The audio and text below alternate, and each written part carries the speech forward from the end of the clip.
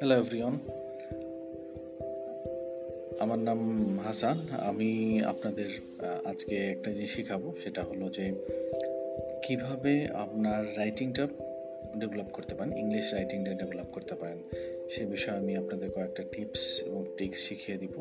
সেটা যদি আপনি অ্যাপ্লাই করেন তাহলে আশা করি আপনার ইংলিশ রাইটিংয়ে অনেক ডেভেলপড হবে।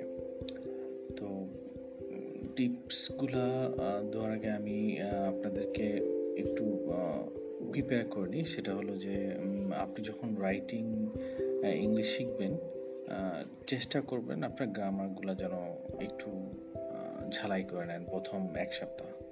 প্রথম এক সপ্তাহ আপনি গ্রামারগুলো টেন্সটা দেখে নিলেন, তারপরে আপনার সেন্টেন্সটা দেখে নিলেন, ক্লজটা দেখে নিলেন,